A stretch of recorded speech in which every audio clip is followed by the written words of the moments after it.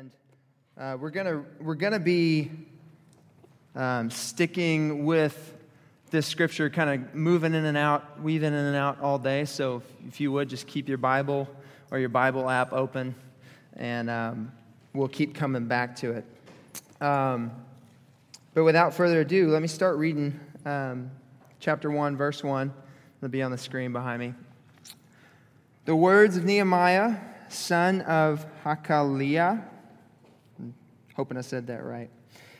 In the month of Kislev, in the 20th year, while I was in the citadel of Susa, Hanani, one of my brothers, came from Judah with some other men, and I questioned them about the Jewish remnant that survived the exile, and also about Jerusalem. And they said to me, those who survived the exile and are back in the province are in great trouble and disgrace. Great trouble and disgrace. The wall of Jerusalem is broken down, and its gates have been burned with fire. So we begin this book, and Nehemiah is asking about his fellow Israelites. Decades earlier, they were taken over by the king of Persia, who his rule, the Persian rule, was basically the whole known world at that point. And so they were taken over. Their city of Jerusalem, the fortified city, was plundered. They were taken away out of their homeland.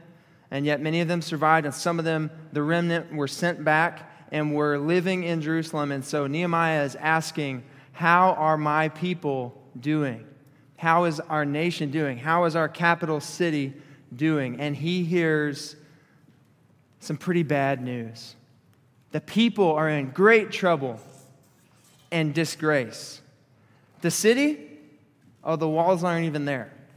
They're broken down. The gates, those things that used to be glorious gates when you would walk in the city, those are burned down with fire. And Nehemiah is overwhelmed with a really bad situation. The people are in trouble and disgrace. Their city's in ruins. They're defenseless. There's people there that are living out their lives, but they don't have a wall, so they can't defend themselves against other people who may want to come in and loot and attack their city. They're trying to rebuild, but they're vulnerable. As a nation, they're humiliated. And it's an overwhelming situation. And in that situation, Nehemiah has a lot of options about how he could react. He's got a lot of choices. He could just be overwhelmed and just kind of go into a cocoon. Be like, man, that's really terrible to hear, but I'm just going to do this over here. He can just be completely freaked out and be enraged. God, why did you do this? What's going on? He's got a lot of choices. Does that make sense? But what we see in this book and what we're going to walk through today is that Nehemiah chose to pray. He chose to go to God in prayer when he was faced with an incredible, vulnerable, defenseless, disgracing situation. He chose to go to God in prayer. Out of all the options he had that he could react, he prayed. James chapter 5 says, the prayer of a righteous person has great power as it is working. I grew up quoting the King James Version. It said, the effectual, fervent prayer of a righteous man availeth much. But I prefer the newer translation. The prayer of a righteous person has great power as it is working. And today in Scripture, we have an example, even a word-for-word example of the prayer of a righteous man. And so I want to look at that today, and what I'm going to call it today is a God-centered prayer. I'm going to look at the way Nehemiah, the way Scripture gives us an example of a God-centered prayer, and I want us to look at kind of the anatomy of a God-centered prayer and then the benefits of a God-centered prayer. Because God-centered prayer is a benefit, not a work. You know, sometimes when we look at Scripture and we see a great example and we look at what we can learn from it, we run the risk of just thinking, okay, so this is what's going to save me if I just learn these techniques and pray this better, Or sometimes when we look at prayer, it's almost like it's like a spiritual point thing. You know, I get spiritual points the more time I spend in prayer. So I prayed 15 minutes at the beginning of this morning, so I get 1,500, God points. Or I prayed 33 and a half minutes this morning, so that's got to be a lot of points, right? God's got to listen to my prayer more. Is that anyone ever been there? I've been there, But prayer, even though prayer is something we can work on, it's not a work. In fact, prayer it's primarily for our benefit. God gives us the vehicle of prayer to communicate with Him, the one who created us. To commune with God, to communicate with Him, to be reminded of His promises, to be reminded of who He is, to be reminded that He's with us. And so when we look at, the reason I want to look at God-centered prayer is because I want to grow in my ability to pray a God-centered prayer. I want our church, I want you guys to grow. I want us to have a culture of prayer. I want us to, when we're faced with difficult situations, grow in prayer. And the thing is, I've seen that happening in the last few months. We've had all kinds of crazy stuff went on in the summer in this church, whether it's tragedy in families or tough situations, or we lost our building and met outside for a month, and then just all sorts of stuff as a body. But one of the awesome things I've seen is prayer nights in people's houses, singing worship songs for hours and hours without end, standing up and reading Scripture and saying, hey, I'm really encouraged by this. I think we should pray over this. And I've seen God unite the body, even in the middle of situations just like Nehemiah was facing. And so I want to see that more. I want us to be able to grow in that so we can encourage others in that. So today I want to talk about God-centered prayer. And what I mean by that is it's opposed to sometimes we fall into the trap of a self-centered prayer or a problem-centered prayer. Okay, so and this is just like it can be a very innocent thing, but let me give you an example. So sometimes I run into a problem in the middle of my day, and it's someone did something and it's made me really angry, or it's kind of an obstacle, and it's, God, I've got this problem. So I pray, God, I've got this problem. I need you to help with this problem. It's a really big problem. I don't know how I'm going to get around it. I don't know what I'm going to do, but it's just really making me mad, or maybe it's really making me frustrated, and I need your help with this problem, and please help with this problem. I believe that you will. In Jesus' name, amen. All right, and then I keep going on the day. All right, so I don't mean to make that lighthearted, but if you step out and objectively look at some of our prayers sometimes, we can spend our whole time telling God how big our problem is instead of telling our problem how big our God is. I reached way back old school for that right there. But do you know what I mean? Sometimes when we've got a big problem, and I'm not making light of our problem. I used a quick example for just a daily prayer, but I mean even a huge problem. Sometimes our prayers are overrun by how big our problems are. And so when I talk about God-centered prayer, it's going to address that. Or sometimes, another beneficial thing that we're supposed to do in prayer is to share with God our feelings in the middle of our situation. Like, God, this is a really trying situation, and this is how I feel in the middle of that. But if we're not careful, we can just focus on how we feel and our character in the middle of it instead of reminding ourselves of God's character, who has the ability to change us and even change how we feel about a situation. Does that make sense? So that would be the example of the daily prayer, like, God, this person did this, and I'm just really angry about this, and I just think this, and I wouldn't do that. And God, I just pray that you would change them because it doesn't make me feel good, and I want to feel like this. Amen. Thank you, Jesus. Amen. Once again, I know I made that sound funny, but it's a very real thing. It's a very real thing that I do in prayer, and sometimes you may have experienced as well in prayer. So I want to look at Nehemiah's prayer and I want to bring out 5 kind of principles of a God-centered prayer. And then after that, I want to talk about the benefits of a God-centered prayer because prayer is something that connects us with God and connects us. We can have access to God by grace through faith because of what Jesus Christ has done for us. And so there's a reason prayer benefits us, and there's a reason God puts examples like this in the Bible. So I just want to learn from it today. So if it's not real groundbreaking, it's not real, hopefully there's a few aha moments. I don't know. That's up to the Holy Spirit. We're just going to look at the Word today and go through that. Is that all right? All right. Let's keep going then. So he comes up with this. He's faced with this horrible situation, great trouble, disgrace. The wall is broken down. Gates have been burned. Verse 4, when I heard these things, I sat down and wept. For some days, plural, I mourned and fasted and prayed before the God of heaven.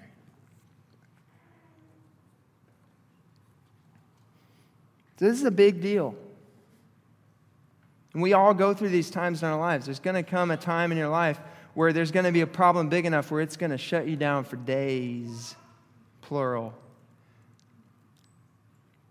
But in that, so he's feeling that. I sat down, I wept, I mourned, fasted, and prayed for days.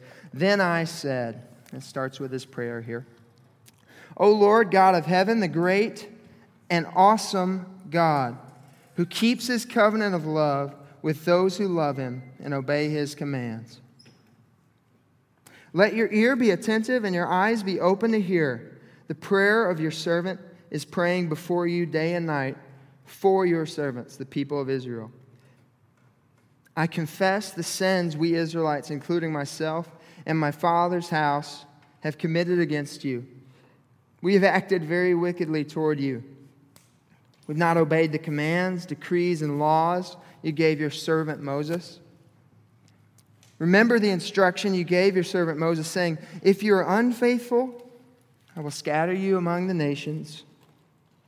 But if you return to me and obey my commands, then, even if your exiled people are at the farthest horizon, I will gather them from there and bring them to the place I have chosen as a dwelling for my name. They are your servants and your people, whom you redeemed by your great strength and your mighty hand. O Lord, let your ear be attentive to the prayer of this your servant and to the prayer of your servants who delight in revering your name. Give your servant success today by granting him favor in the presence of this man. I was cupbearer to the king. All right. So, the anatomy of a God-centered prayer. First one, a God-centered prayer brings God's character into focus. You know, a problem-centered prayer can bring our problem and the intricacies of how can I solve this. You know, sometimes even in our prayer, have you guys ever gotten that trap where you're trying to figure it out even while you're praying about it? You know? So it's still kind of within my power to fix this problem, right? A problem-centered prayer focuses on the problem. A self-centered prayer focuses on what I'm feeling in it. But a God-centered prayer starts with, it begins with, and it's bookended with, and all the way throughout, it's reminding us of who God is. Look at that first sentence. O Lord, God of heaven, the great and awesome God. Before he even gets a sentence out of his mouth, he's reminded of who he's talking to. I'm talking to the God of heaven. I'm talking to the God who made me. And he's listening. The great and awesome God. And what else about his character? He keeps his covenant of love with those who love him. Before he even gets to the problem, he's reminded, this is the God who holds the whole world in his hands. This is the God who is listening to my prayer. This is the God who loves me and keeps his promises. A God-centered prayer brings God's character, his attributes, who he is, into focus. And it causes us to worship him. Number two, a God-centered prayer puts our sin into perspective. How many times have you started with a prayer, you've been confronted with some kind of issue, and somehow when you're praying or before you're praying, you're not even thinking about, where I could possibly be at fault? Not that I'm not saying big situations are our fault. But I'm just saying the things that sometimes our vision is clouded by what we're going through so much that we forget and we think we get this complex of no, I can't be wrong about this, But when we come to God, whenever we come into God's presence, we're reminded of who He is. We're also reminded of the ways in which we've gone astray and the ways in which we've rebelled against Him. And all I'm saying about this is God-centered prayer puts that into perspective. It doesn't mean we just, doesn't revolve around us and about how bad we are, but it says we can't come into God's presence and not be reminded of our sin and our need for His grace. That's what I'm saying. And so we see, right, as soon as he confesses who God is and he's reminded of His love and His character and His promise-keeping, at the same time he confesses and says, I've sinned. My father's house has sinned. Our whole nation has sinned. We've gone away from you. We've acted wickedly. A God-centered prayer allows us to confess those things that maybe we weren't even thinking about before we started praying. God brings us to mind and allows us to confess those things and find forgiveness. Number 3, a God-centered prayer reminds us of God's promises. Look at verse 8. Remember the instruction you gave your servant Moses. What is he referencing? He's referencing the Word of God. In a God-centered prayer, we're reminded of His promises that He gives us. The Bible is full of good and precious promises that as Christians, we have access to and we can be reminded of in prayer. Just like this, he recalls to the mind, remember your instruction, remember your word that if we would disobey you, we would be scattered, but if we turn to you, you would bring us in. Remember that. That's a promise, God. We're reminded of His promises. In the same way, we can be reminded, is it James that says, draw near to God and He will draw near to you. That's another promise that we can bring into prayer. God, I'm coming to you with this issue. You promise that when we draw near to you, you will draw near to us. And in that moment, when we're reminded of God's promises, we're encouraged because we know that He's a God who keeps His promises. Amen? Number 4, God-centered prayer reminds us of God's redemption. Verse 10 there, it says, He's talking about the people of Israel. They are your servants and your people, whom you redeemed by your great strength and mighty hand. What is he referencing there?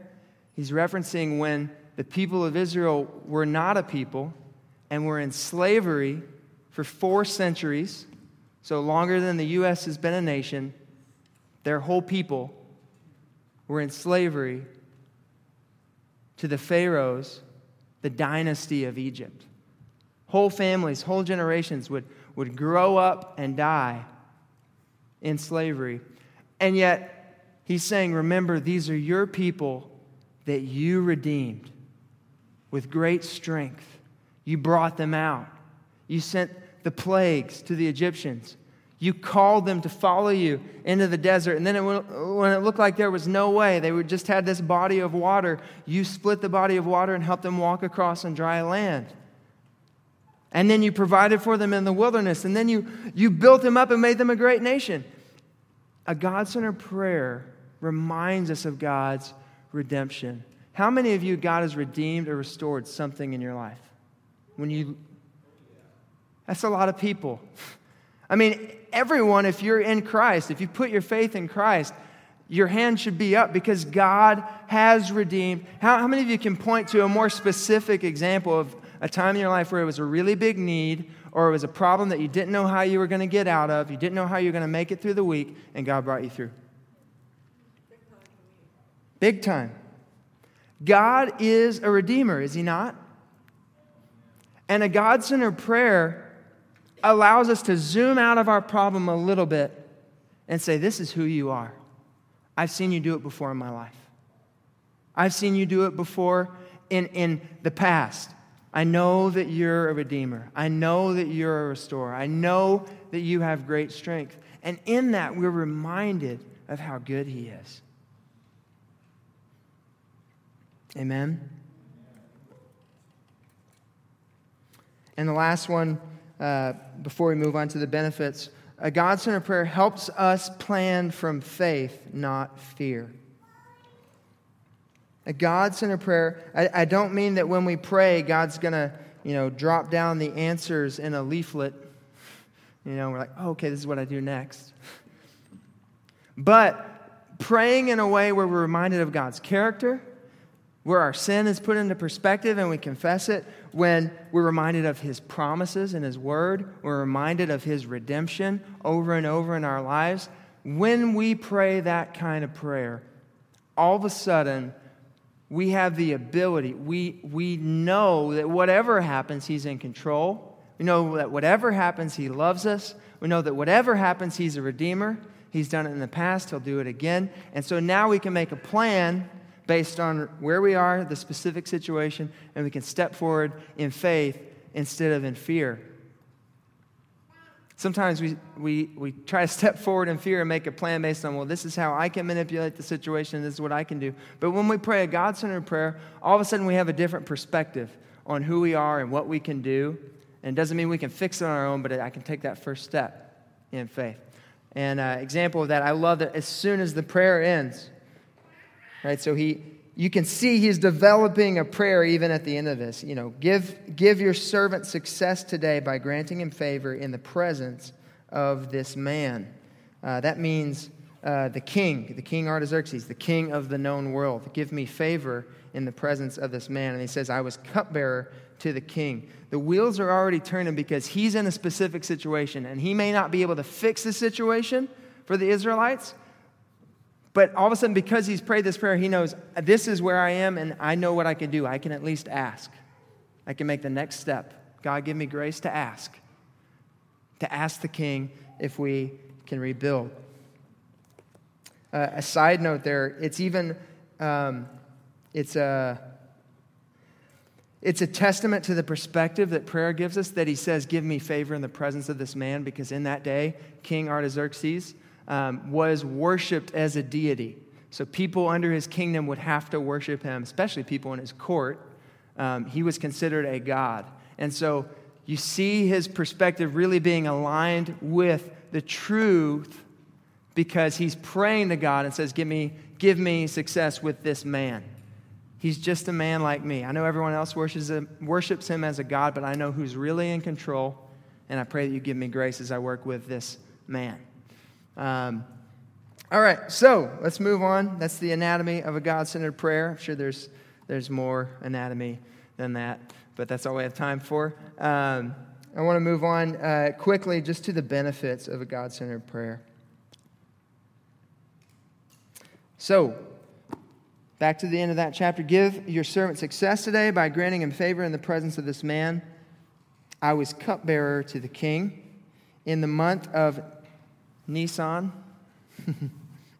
Sorry, I just thought of the cars. In the month of Nisan. In the 20th year of King Artaxerxes, when wine was brought for him, I took the wine and gave it to the king. I had not been sad in his presence before, so the king asked me, why does your face look so sad when you're not ill? This can be nothing but sadness of heart. I was very much afraid, but I said to the king, may the king live forever. Why should my face not look sad when the city where my fathers are buried lies in ruins and its gates have been destroyed by fire? The king said to me, what is it you want? Then I prayed to the God of heaven, and I answered the king. Stop there for a minute. First benefit I want to focus on is comfort. The benefit of a God-centered prayer is comfort.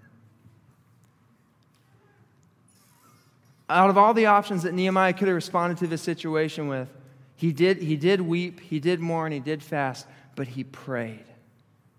He put his hope in God. And initially it says, he mourned and he fasted and he prayed for days. And then we have this other instance, this verbatim word of his prayer. But then the other thing is the month of Nisan and the month of Kislev are 4 months apart. He prayed for 4 months. And he found comfort in God. He found courage in God. Actually, Nehemiah's name, if you translate it, means comforted of the Lord. When we pray, when our eyes are focused on God, we have comfort. We have hope. We know that He's in control. Amen? He prays for days. He prays for 4 months. And then even in the moment when the king says, what do you want? It says, then I prayed to the God of heaven, and I said to the king. Even down to the moment, he's still finding comfort in prayer. Even when he's prepped for 4 months. There's things in our lives that are going to be some of those 4-month prayers. Maybe they're going to be 4-year prayers. Maybe they're going to be longer. But we can find comfort when we're praying, when we're continuing to bring that to God. That's a benefit of prayer. Next one, benefit of God-centered prayer is courage. You see that in verse, let's see here. It's the end of verse 2, right before verse 3, when the king notices that he looks sad. And he had said, I had not been sad in his presence before. I was very much afraid, he says. There's a little bit of what's going on there in the culture is that, so he's cupbearer to the king, which means one of his responsibilities is testing the wine and food to make sure it's not, before the king eats it, to make sure it's not poisoned. So if anyone's going to die, he's going to die, right? And you may think that sounds like a really kind of weird, kind of bad job. Does he have good, health insurance on that? How's that working out for him? But here's the thing. That was actually a really good job. Actually, if you look into it, he probably had the king's unreserved confidence and trust. Because actually, King Artaxerxes' dad had been killed by someone in his courts, had been killed by one of his own servants. And so for King Artaxerxes to trust him enough, there's some commentaries that say he might have even had more influence than like a commander-in-chief because he's closer to the king. He's there at every meal. He's testing every drink. He's there for every conversation. And so that's what I mean about realizing where he was and what he could do. I may not be able to fix it, but I can at least ask, right? But the fear there, the breaking status quo is everyone in the king's court was not supposed to let their emotions show. You're in the presence, everyone else is calling this man a god. You're supposed to have a cheerful disposition. Oh, king, your reign is so great. Oh, king, everything's great now that you're in power, right? And so for him to come in there and be like, mean mugging it, is not acceptable, right? And so that's why the king notices, and that's why he says, I had never been sad in the king's presence before. Prayer gave him the courage to do that. Prayer gave him the courage to break the status quo. The other thing is, in Ezra 4, the book right before this same king had already stopped the building of the wall. They had already started rebuilding the wall, and this king, for political reasons, said, nope, stop, you can't do it anymore. So Nehemiah goes into the presence of this king that everyone's worshiping as God. He's not supposed to ever be sad. He puts on a sad face, and then he says, hey, I want to rebuild the wall that you said we can't build anymore. Talk about some courage when you're the guy who's going to get poisoned first. God-centered prayer gives us courage to do things differently. It gives us courage to go through a situation that we don't want to face. It gives us courage to be faithful and obedient to what God says in His Word or to what the Holy Spirit has impressed in our heart and how to walk through this situation. Amen? Moving on, God-centered prayer gives us perspective.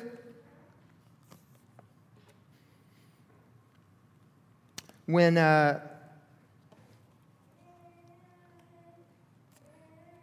we pray in this way, when we're reminded of God and who He is, we can say, God has put me here for a good reason. Not just for a reason, but God has put me here for a good reason.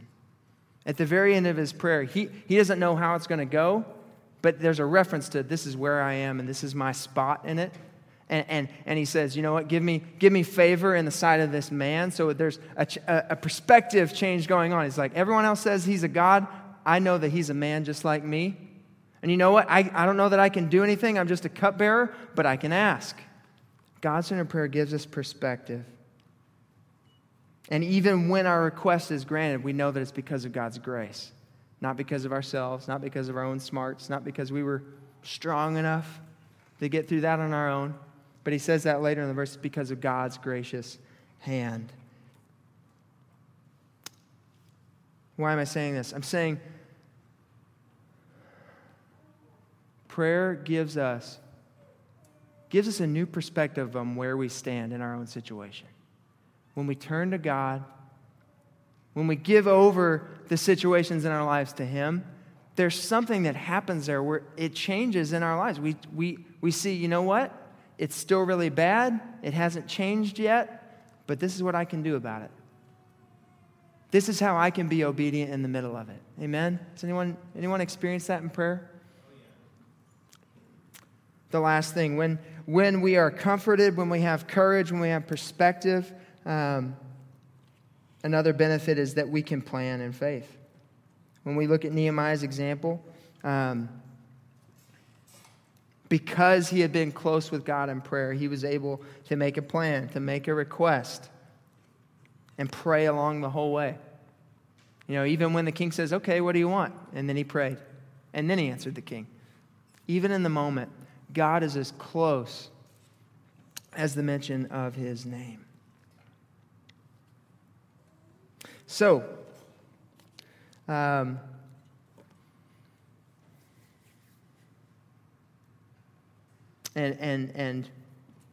just for the sake of time, I'll tell you a little bit of what happens there. He asks the king, you know, I want to be able to rebuild the wall. And the king says, okay, how long do you think it'll take? And then he says a certain time, and the king says, okay, what else do you need?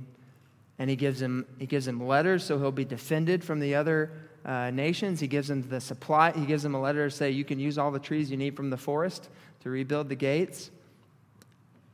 God answers his prayer, and thus kind of begins the book. He goes back and begins the process of renewal. The end of verse 8 says, and because the gracious hand of my God was upon me, the king granted my requests.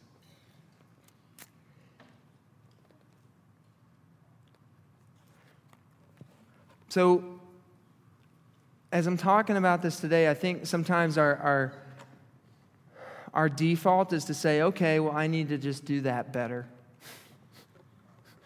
And then everything will be great, right? But it's not a magical formula. It's not like you take down, if you were taking notes and you said, okay, I just need to do all these and then it'll just click into place. That's not what God has given us. And it's even not really good news for me to stand up and say, hey, you just need to try harder. You just need to pray harder. It all depends on you getting this God-centered prayer thing right. And if you focus too much on your problems, that's like, God's not even going to listen to you. No, that's not our hope. Our hope is in Jesus Christ and nothing less. And actually, because Jesus even gives us example and prays a God-centered prayer for us in the garden, is why we have hope. You know, when Jesus was in the Garden of Gethsemane, he's about to face the cross, and he knows that he's about to die for the sins of the whole world, for all those who place their faith in him. He says, Father, if you're willing, remove this cup from me. Talk about a situation of great trouble and disgrace. Talk about a situation of ruin. Talk about a situation where you could be overwhelmed. But he turns to God in prayer and says, Father, if you're willing, remove this cup from me. Nevertheless, not my will, but yours be done. Nevertheless, not my will, but yours be done. Hebrews 12 says it was for the joy set before him that he endured the cross, scorning its shame.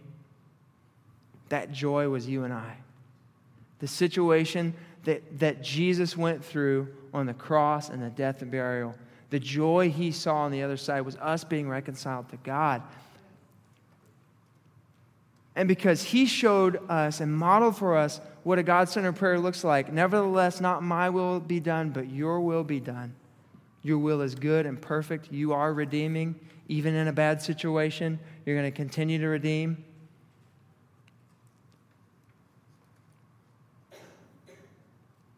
We who are in Christ are reconciled with God, and we have access to God in prayer.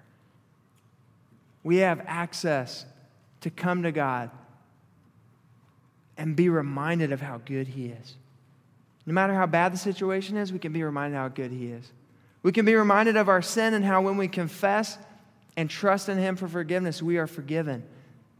We can be reminded of His word, His promises that are yea and amen. They are always true. They will never fail for this life and the next. We can be reminded of His redemption. We've seen it happen in our life before. It'll happen again. He's telling a great story. And then when we've done that, we can look at our life and have perspective and have a plan for this is what I need to do next. I don't know how the story ends. I don't know how it's all going to work out. I can't figure it all out on my own.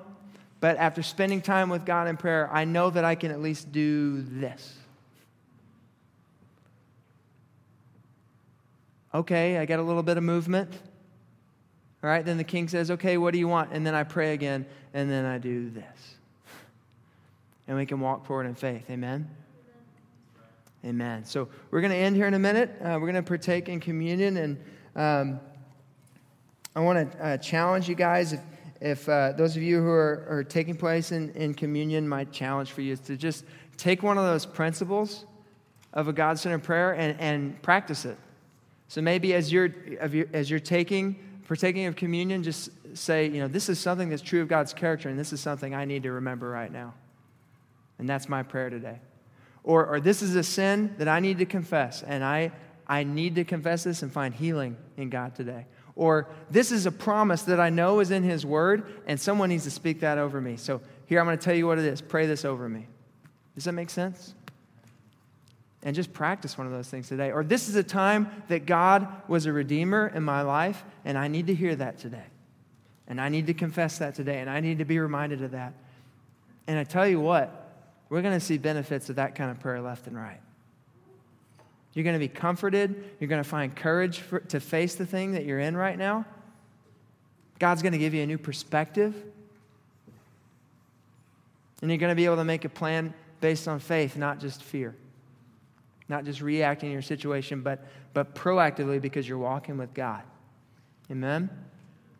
Let's pray and we'll start communion. Father, thank you so much just for your word. Thank you for speaking to us, Lord. Thank you for liberating us in Christ from the bondage of sin.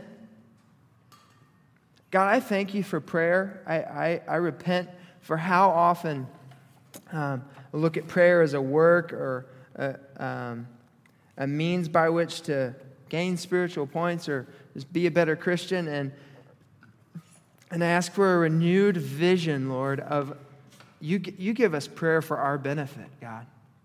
You give us prayer for us to relate with you, to commune with you, to hear from your word, to be reminded of your character, to confess our sins and find healing.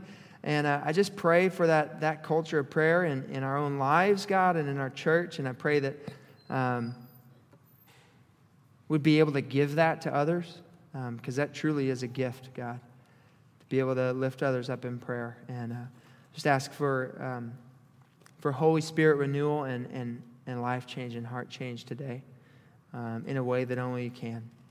In Jesus' name, amen. Amen.